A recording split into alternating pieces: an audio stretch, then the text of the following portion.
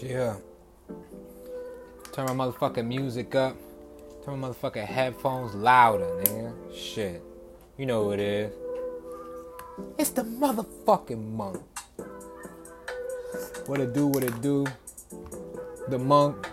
Eastside Bets Quick Picks. We here. We back. We lost both of our bets yesterday. I told y'all we starting over. We bet $9 of the 50.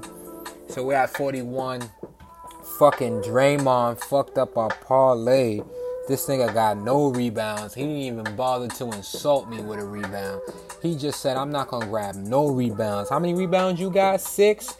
I ain't gonna grab none of them shits, bro. It's over, my nigga. I don't know what you doing to not grab any rebounds. You the fucking power forward. But it's all good. We back at it. I got a little parlay for y'all. One saved me last night at the end of the night. I got a simple one for you. This is all we gonna play on the show. I might have a free play later on tonight for the last game. These first 2 games are fucking ass, so we ain't even gonna bother. But that Portland-Washington game looks like a goodie if y'all want a same game parlay that.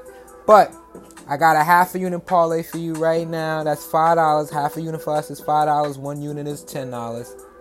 Half a unit parlay.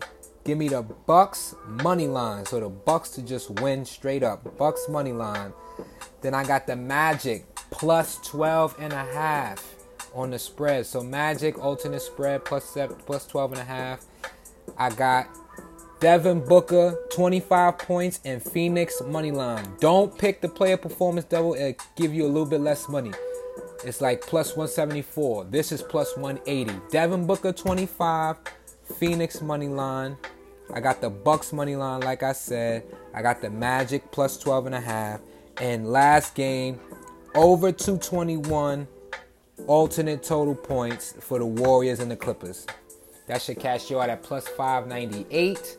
So again, over for the Clippers and Warriors, alternate total 221.5. Magic plus 12.5. Bucks money line. Phoenix money line. And Booker 25 points.